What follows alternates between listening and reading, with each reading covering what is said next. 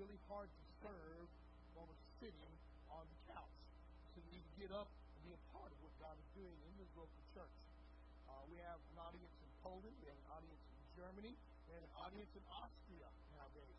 And so I pray that you would get up and be a part of your local church, wherever you may be. Start serving the Lord, your God, wherever you are. It's amazing to me that Christians are connected by the Holy Spirit throughout the world. It doesn't matter if you're in Poland. It doesn't matter if you're in Austria or Germany or in Australia or even in Killeen. What matters is the Holy Spirit connects us all. We all have a similar mission. We all have the same master, the same Lord. And deep down inside, we all have the same job to do. Acts chapter 9, we're going to take a look tonight at names. We're going to take a look at Christians. How do we get the name Christian? Where did that come from? We're going to learn a little bit about that, and we're going to apply that a little bit to our New Year's life. Because each name brought with it some persecution, some trials, and some tribulation. And we can learn a little bit about how our brothers and sisters in the past responded. Maybe that will help us in the year 2024 get back to work. So what's in a name? What's in a name anyway? People always live up to their names? Well, obviously not. In the Jewish lives, they would name their children names that honored God or names that had something to do with God. Like, for instance, Jesus. His name means salvation is of the Lord. In Hebrew, it's not Jesus. It would be Yeshua, which means salvation is of the Lord. We have other prophets throughout the Hebrew Bible who lived up to their names. Yeshayahu, who you know is Isaiah, meaning also salvation is from the Lord. And he prophesied about the coming Messiah. Jeremiah, whose name would be Jeremiah Yahu, meaning the Lord throws or the Lord hurls, or sometimes, depending on your Hebrew scholar, meaning struggling with the Lord. And so, either way, he lives up to that because he takes it to base. If you're a Jeremiah the prophet reader, and he stands up and he says, Israel, this is where I come to you, and he throws it. Some of you are familiar with that. It's a very powerful picture in the prophecy of Jeremiah, whose heart is broken for his people. And there's a reason why we call him the weeping prophet. And I cannot read Jeremiah without bawling with him, without crying with him. Jonah, the dove of Yahweh. Malachi, my messenger. All these prophets live up to their name. But nowadays, when we name somebody, we name them usually after family, or we name them because of a particular name we like, we fell in love with. It is trendy nowadays to name your kids after something you saw on a Hollywood big screen. It is, and it's not putting that down at all. But that's trendy. That's what we do. And there are some marvelous names out there of things that we see on the movie screens or television screens. While working in the Copper Independent School District, I had a young teacher in our department, and she became pregnant for the first time, and she had already picked out her little girl's name when she found out what the kid, what her gender was going to be. And she named her little girl Willow. And so I went up to her and said, did you ever watch the movie Willow? She said, no, what is that? I said, well, it's about this little short guy who wins and things like that. And she said, no, I never heard of that. She said, but every time I go shopping at Aldi's, all the brands name are Willow, and I just fell in love with it. So she named her kid Willow when she buys the paper goods, paper towels, and paper plates, and things that would buy a group called Willow. So she named the baby after that, and I thought that was very interesting. And so you'll find that kids nowadays are named a lot of times after experiences that mom and dads had, or after something that just touched them. While I pastored in Land Passes, I had a family who had a child named D'Artagnan. Of course, you may know that's a name out of the Three Musketeers. So it's interesting to say that. So what's in the name? Do people always live up to the name? Absolutely, positively not. I can tell you right now, I'm named after the Joshua of the Bible, the Joshua who fought the Battle of Jericho, and I have failed to live up to that name. What about noble names? Noble names that are out there. Richard, right? Rex. These names all have these royal meanings. Elizabeth, things of that nature. We often live up to those names. What about famous names? We have people named John Wayne. While working in the prison system, I had an inmate named Lucifer, for real. Not a nickname. His actual name is Lucifer. And so, they have these famous names that always live up to them. What about our family names? Do we live up to our family names? My surname is Robertson. My family came from, some of you may know my family history. My father's parents fled Nazi Germany and fled the Holocaust, and his grandparents were killed there, etc., etc. But they met and married a Scottish Jew by the name of Robertson. And so we also have Scottish roots as well. One of these days I want to go to Scotland and get a kilt. No, I will not wear it. Praise God. Do we also live up to our family names? No, we don't. So what goes through your mind, though, when you hear certain names? I apologize for the typo in the word "fear" there. So if you were to put your name right there, what would go through that? If you were to put your name there, your surname or your family name, perhaps some of us have middle names that were named after somebody in our family. Do you feel like you live up to that name? Some of us would say yes. Some of us would say no. Let's take a look at our next slide then.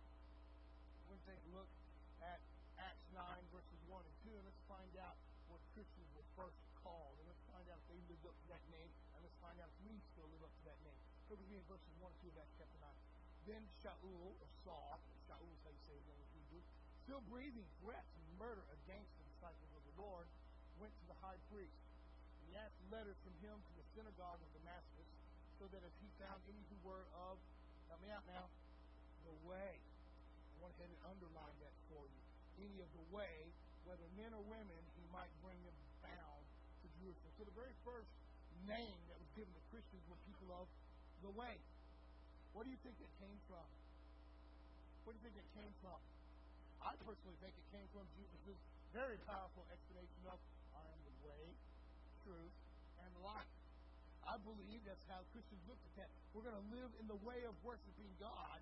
In fact, we see that in the book of Acts later on. We're saying this is how we worship God. And some of the Jews were saying, well, they're worshiping God another way. And so they start referring to themselves as the way. And of course, we have the Apostle Paul, who's Shaul, Saul of Tarsus at this time, and he is saying to the chief rabbis, chief leaders in synagogues, I need to go get these people who are of the way. So, if you were to describe yourself now, year 2024, I follow the way, do you think you'd live up to that? Do you think you'd live up to that? Deep down inside, I think all of us could use a little work on that. I don't always live up to the way. I fall short, of course we all do. And thank God that we all do. Thank God that the Apostle Paul writes about it in his writings. He says, inside me there were fears, outside there were trembling. I'm not quite living up to what he says I can do. And I know he is the way. And the world began looking at Christians as the way. Why do you think the world started labeling Christians the way? Because they had something that they were missing. They had something called a relationship. In fact, I believe Christians still exhibit that today. I believe we still show that today. And I think somewhere down the line, we're supposed to amplify that. Show it like a bright light. It is the way. Jesus is the way. He's the only way unto the Father. So the way, if you look at it, implies a new, a different lifestyle, a choice. Christians had a brand new lifestyle. They had a whole different way. They were no longer concerned, and we're talking about Jewish Christians, they were no longer concerned with ritual hand washing. They were no longer concerned with whether or not their clothing was 100% cotton. They were no longer concerned with whether or not a food was sacrificed to an idol, because they began to realize this body is dead.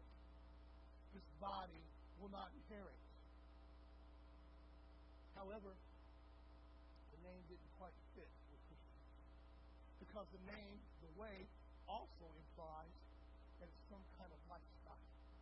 That it's some kind of life choice. In fact, think about it like this. Now, some of you know that I have struggled with my weight for 30 years. I am not embarrassed to talk about it. I pray about it. I ask God about it. I'm embarrassed about it. I'm sensitive about it. If you want to get my goat, call me Fat Boy.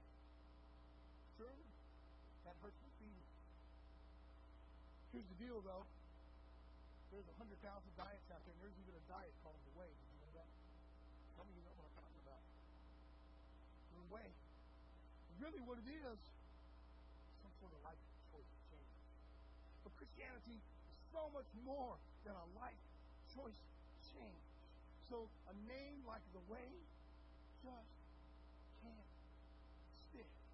It just can't label all that Christianity has for us. It's not just a way. It's not just a philosophy. It's not just some sort of new learned skill.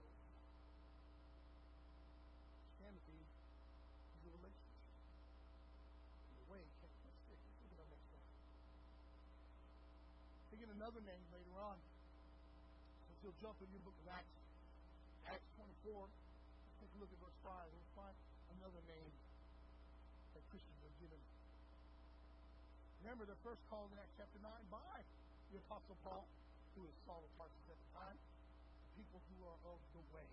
And remember his beef, his problem is that they're worshiping God in a way that he considers sacrilegious. He considers their way heretical. He considers their way to be something blasphemous. Why? Because they're not washing hands. Because they're not living a kosher life, or because it doesn't bring their traditions into play. Either way, the more they investigated it, they realized the way doesn't quite sum up what Christianity is. If you were to look at some of the cults that have been in the world today, or out through the last couple of years, how many do you think you can name off the top of your head? Does anybody remember the Branch Davidians? Could you call them Christians? Why? Well, number one, they didn't worship Jesus Christ, but they had a way of doing things. They had a method of doing things. Let's go a little past the Branch Davidians. Let's go all the way back into Charles Manson's days. And you could say they had a way of doing things. It wasn't a relationship. It was a method. And that method brought them to their goal. See, Christianity, real Christianity, is by far more than a method. By far more than a way. By far more than a philosophy. And it didn't quite stick. And we're going to take a look here in Acts 24. Look at here in verse 5. The Bible says, "For we have found this man a plague, a creator of dissension." Now this is Paul that they're talking about now. Paul is now preaching. Paul is now teaching that Jesus is more than a way. He's teaching that Jesus Christ is resurrected. He's alive. And he's the Son of God. He's also teaching that you, as an individual, can have a relationship with God through His Son. Seems pretty far out, doesn't it? I watched a movie last night called Jesus Revolution. Anybody seen that yet? Nobody? Y'all are not a Baptist church. Jesus Revolution, some of those new movies that came out, and I watch them on occasion because I want to make sure what's coming out I can recommend. And I recommend it's a good movie. It's not really spiritual, though. It's going to try to tell you it's spiritual. It's not very spiritual. It's not. If you're there looking for biblical exposition or good preaching, no, that's not what it's about. It's the story. It's how this group came together and what they overcame to stay. They're still there today, called the Christian Fellowship, so you know a little bit about them. Their early stages, their early struggles. It's a neat story about their early beginnings. Their differences, their arguments, and things like that. It's a tearjerker a little bit. It's a good story, but it's not a Christian, not a super Christian story. If you're looking for something that's going to lead someone to Christ, that's not it. But we watched it a little bit, and I watched a particular movement. They were calling it the Jesus movement. They call it the Jesus Revolution. In fact, Time Magazine wrote an article about it. That's really what the movie is all about. It's about how it started moving, how it started coming together, how the church, who wouldn't let these people in, all of a sudden said, let these people in, and they brought the changes, they brought the differences, yet they somehow kept Jesus the same. And the next thing you know, you had this church. A church without walls, if you would. A church without ceilings. The groups. It almost died, it almost fell apart, it almost split. But in the long run, they were able to come to a peaceful resolution with their differences, and Christian Fellowship is still alive today. Powerful movement, it really was. How old traditions accepted new traditions without changing their beliefs.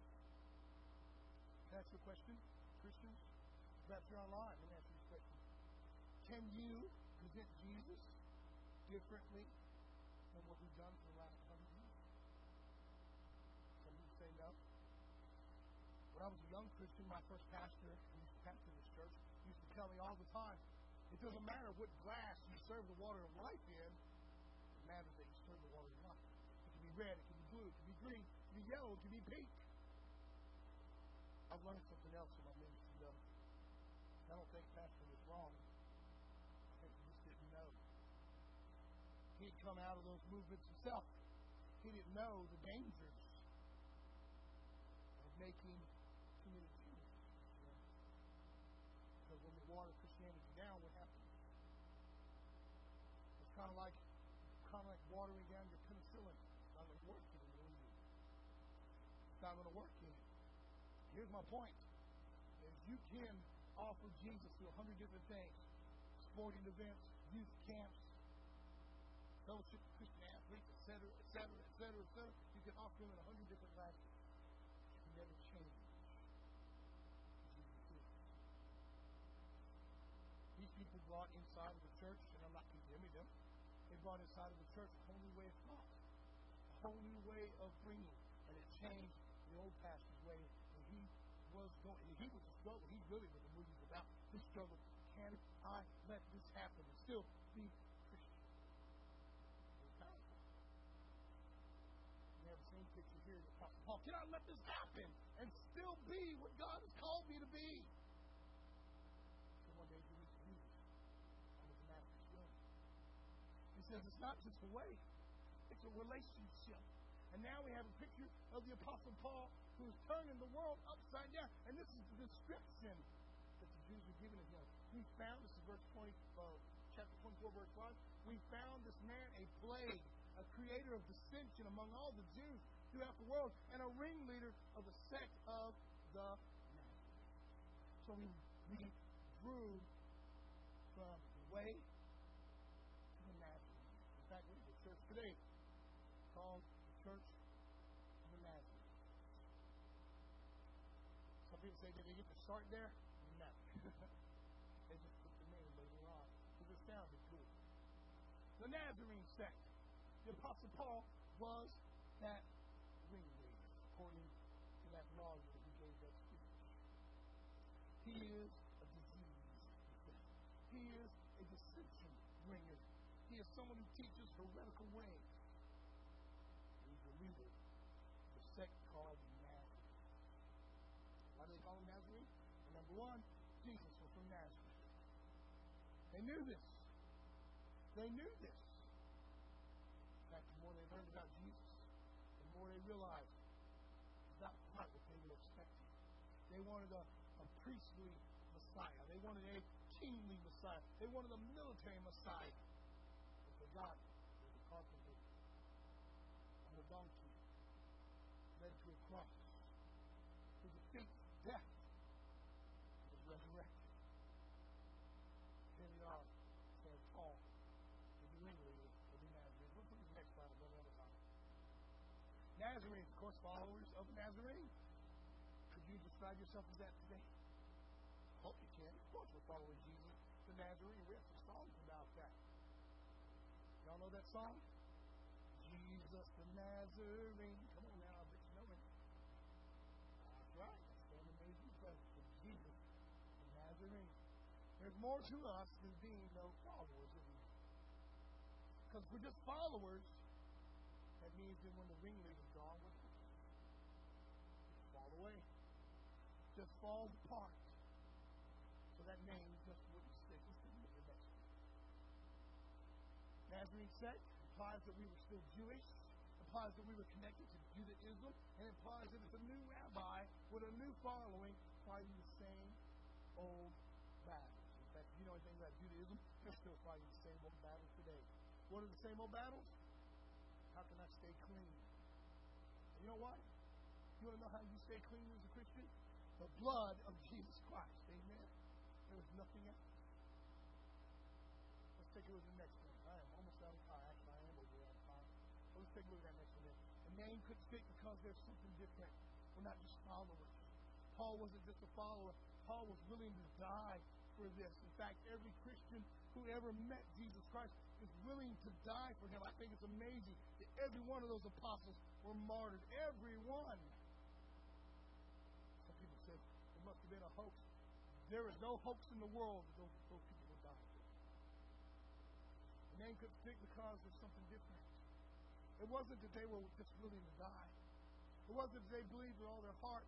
There was something else, though, something different in those quote-unquote mass meetings. And let's take a look at that. Acts 11, 25 to 26. Let's take a look at the third name right here. Verse 25 tells us, then Barnabas departed from Tarsus to seek Saul. And when he found him, he brought him to Antioch. So it was that for a whole year they assembled with the church and taught a great many people. And let me tell you what that means. That means that they fed the Christians, they edified the Christians, they encouraged the Christians, they evangelized with the Christians, and they watched lost people get saved. And those lost people were experiencing what Paul was experiencing, what Barnabas was experiencing, what the other Christians were experiencing. They were finding themselves in a relationship, not a religion, not a way, not a ring sect, not a philosophy, not just a method of life. They taught a great many, and the disciples were first called Christians in Antioch. That's what it was called, Christians. You, right now, you would stand up and say, if you would look at my life, you would say, that guy is a Christian. That gal is a Christian. They could there in Antioch. Perhaps that could be your 2024 resolution. That person is a Christian. Somebody once said, if you were to be arrested today and be charged with being a Christian, is there enough evidence to convict you? Hope so. Next slide, please. Christians are more than just followers. Christians are more than just ring people. Christians are more than just philosophy studiers. Of course, we're followers of Christ. But more than that, we're believers. More than that, we're disciples. You want to know what a disciple is? You want to know what a disciple is? Let me give you a wonderful definition of a disciple. You won't find this in your commentaries. You won't find this in your dictionaries. I'll tell you what a disciple is. A disciple is somebody who falls in love with the person they're learning from and does everything they can to mimic what he's doing. That's what a Christian does. I want to live like Jesus. I want to talk like Jesus. I want to preach like Jesus. I want to walk like Jesus. I want to be where Jesus was. I want to do what Jesus did. And I want to have the results. A disciple. A disciple is willing to go whenever his master says go. And you're a disciple.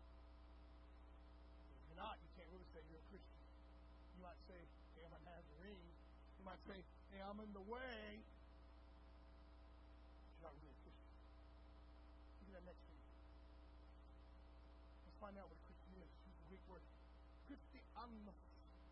Christianos. Literally it means a Christian. In seminary days, we debated. We debated on should we be called Christians. We had one guy who stood up and said, don't call me a Christian, call me a follower of Christ. I was like, secretly, I was thinking, I'll call you a moron. That was just between me. I'm not kidding. I was thinking, I had to repent about it. He was one of those guys that nothing could be right. Nothing could ever be right. Where is he today? Pastoring a bigger church than I do. Cristiano. Transliterated means Christian. Take a look at the next slide. It means someone who belongs to Jesus Christ. That's what a disciple is. Do you belong to Jesus? The name is still there today. We're still called Christians because we belong to Jesus. Historically, the church has faced persecution. The church has faced annihilation. The church has been threatened. It's been killed. It's been beheaded. And we are still here because we belong to Jesus. We don't just follow. We don't just study. We don't just imitate. We belong. Do you belong to Jesus tonight? Pastor said, Pastor, that's my 2024 resolution. I want to belong to Jesus. Why don't you come? I want you to come. Perhaps you're online and saying, that's my 2024 resolution. To get up off the couch and get into the sanctuary. get equipped, and get out and share the gospel. That's what it's all about. Disciples share. Disciples do. They don't just gather and talk, they do. We're going to close in that word of prayer. No invitation tonight. If He's spoken to you without the aid of music, would you be willing to come? Would you be willing to come? Get Christ in your heart. Perhaps you get your relationship with Him right. Whatever the case may be, let's pray together. Father, we come to you now in Jesus' name. Lord, how we thank you for your word. Your word is indeed quick and sharp. And it cuts down into our hearts, Lord. And it is indeed a discerner of our hearts, Lord, our thoughts. So I pray right now, Lord, you would cut deep into our hearts, down into the bones, through the marrow, Lord, to discern our thoughts and intents right now.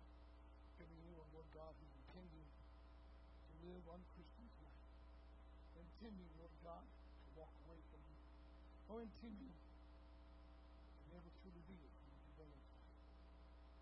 But perhaps, Lord, there is one that's falling short. We all have. Sin has knocked on the door and they've answered. They indulge sin. I pray, Lord, tonight we would put our steps beneath it. Come forward and receive your forgiveness. Come forward and bask, Lord, in your love. And to grow, Lord, and be strengthened. So the next time sin comes, you'll be able to say, no, I'm a disciple. Not only am I a disciple, I belong in Jesus. I'm asking you to take charge. I'm asking you to glorify. It's in Jesus' name that we pray. Would you come? Even now is, because that's who we